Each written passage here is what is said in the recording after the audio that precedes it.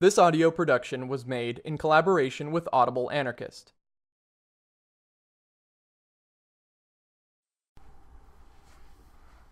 Questions of Tactics. Errico, Malatesta, 1931.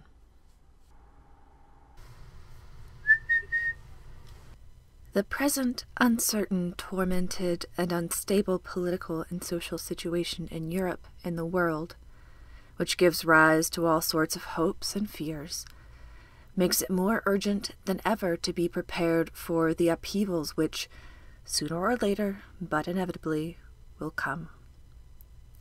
And this revives discussion, which is in any case always topical, as to how we can adapt our idealistic aspirations to the situation prevailing in various countries at the present time, and how to pass from the preaching of ideals to their practical application. Since it is natural in a movement like ours, which does not recognize the authority either of persons or of texts, and which is entirely founded on free criticism, there are a number of different opinions and many the tactics to follow. Thus some devote their whole activity to perfecting and preaching the ideal, without paying much attention to whether they are being understood or followed, and whether the ideals in question can be realized in view of the current state of popular opinion and existing material resources. These comrades, more or less explicitly, and in degrees that vary from individual to individual, restrict the role of the anarchists to demolition of the present institutions of repression today, and to guarding against the establishment of new governments and new privileges tomorrow. But they ignore all the rest, which just happens to be the serious, unavoidable, and unpostponable problem of social reorganization along libertarian lines. They believe that, as far as the problems of reconstruction are concerned, everything will sort itself out spontaneously, without advanced preparation and planning, thanks to some mythical creative capacity of the masses, or by virtue of a supposed natural law according to which, as soon as state violence and capitalist privilege were eliminated, the people would all become good and intelligent, conflicts of interest would vanish, and prosperity, peace, and harmony would reign supreme in the world. Others, motivated above all by the desire to be, or appear to be, practical, are concerned with the perceived difficulties inherent in the aftermath of the revolution, and aware of the need to win over the hearts and minds of the greater part of the public, or at least to overcome hostility caused by ignorance for our proposals, wish to set out a program, a complete plan of social reorganization, which would respond to all problems and satisfy those who, to use a phrase borrowed from the English, they refer to as the man in the street. Any man, that is, who has no particular party line or fixed idea, and makes up his mind according to the passions and interests of the moment. For my part, I believe both attitudes have their good and bad points, and that if it were not for an unfortunate tendency to exaggeration and dogmatism, they could complement one another, adjusting our conduct to the demands of the ideal goal and the needs of the situation, and thus bringing about the greatest practical effectiveness, while remaining utterly faithful to our program of true liberty and justice. To neglect all the problems of reconstruction, or to prearrange complete and uniform plans, are both errors, excesses which, by different routes, would lead to our defeat as anarchists, and to the victory of new or old authoritarian regimes. The truth lies in the middle.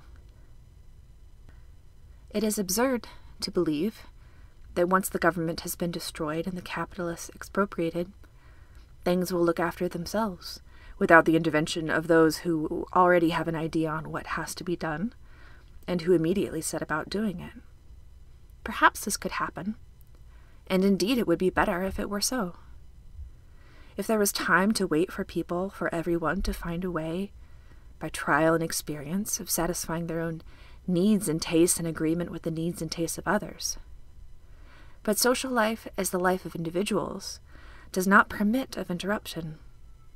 The immediate aftermath of the revolution, indeed on the very same day of the insurrection, there will be the need to supply food and other urgent needs of the population, and therefore to ensure the continued production of basics, bread, etc., the running of the main public services, water, transport, electricity, etc., and uninterrupted exchange between city and countryside. Later, the greatest difficulties will disappear. Labor, organized by those who do the real work, will become easy and attractive. High productivity will render superfluous any sort of calculation of the relation between products made and products consumed, and everyone will literally be able to take what they want from the pile. The monstrous urban conglomerations will melt away. The population will be spread out rationally over the country and every area, every grouping, while conserving and adding to the commodities supplied by the big industrial undertakings, and yet remaining linked to human society as a whole through a sense of sympathy and solidarity, will in general be self-sufficient, not afflicted by the oppressive and costly complications of economic life now. But these and 1,000 other beautiful things which come to mind are the concern of the future, while we, here and now, need to think how to live in today's world, in the situation that history has handed down to us, in which revolution, that is, an act of violence, cannot radically change overnight by waving a magic wand. And since, for better or worse, we need to live, if we do not know how and cannot do what needs to be done, others with different aims will do it instead, with results quite contrary to those we are striving for. We must not neglect the man in the street, who, after all, represents the majority of the population in all countries, and without whose involvement emancipation is out of the question. But neither is there any need to rely too heavily on his intelligence and initiative. The ordinary man, the man in the street, has many excellent qualities. He has immense potential, which gives the certain hope that he will one day become the ideal humanity upon which we have set our sights.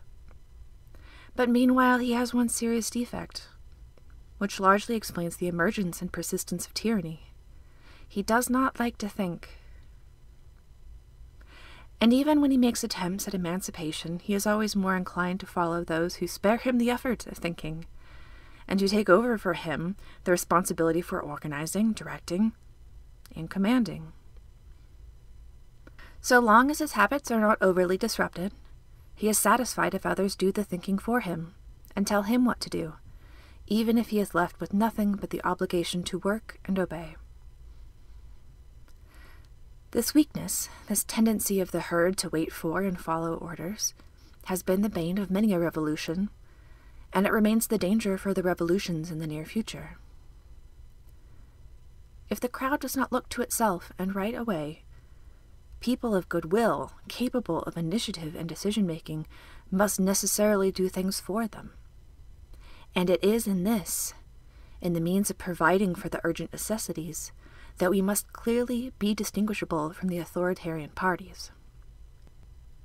The authoritarians mean to resolve the question by setting themselves up in government and imposing their program by force. They may even be in good faith and believe sincerely that they do the good of all.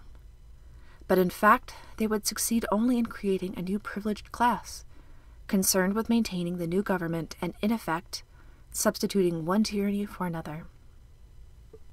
Certainly, the anarchists must strive to make the transition from the state of servitude to one of freedom as unlaborious as possible, providing the public with as many practical and immediately applicable ideas as possible.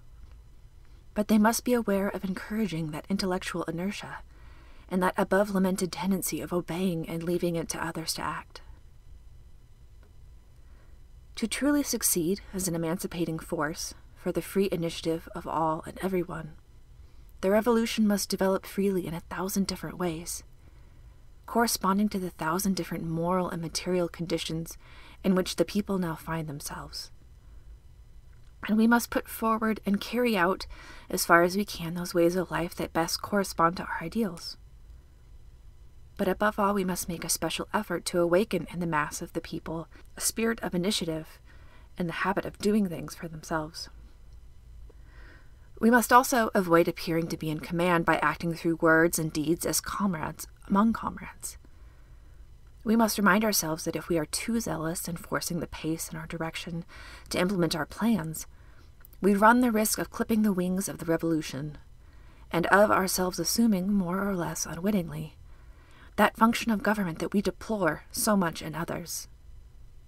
And as a government, we would not be worth any more than the others. Perhaps we might even be more dangerous to freedom, because so strongly convinced we are of being right and doing good, we could tend like real fanatics to hold all who do not think or act like us to be counter-revolutionaries and enemies of the public good. If, then, what the others do is not what we would want, it does not matter, so long as the liberty of all is safeguarded. What really matters is that the people do what they want, for the only assured conquests are what the people do with their own efforts. The only definitive reforms are those which are demanded and imposed by the popular conscience. This has been a production of Audible Anarchist. You can find more Audible Anarchist on YouTube.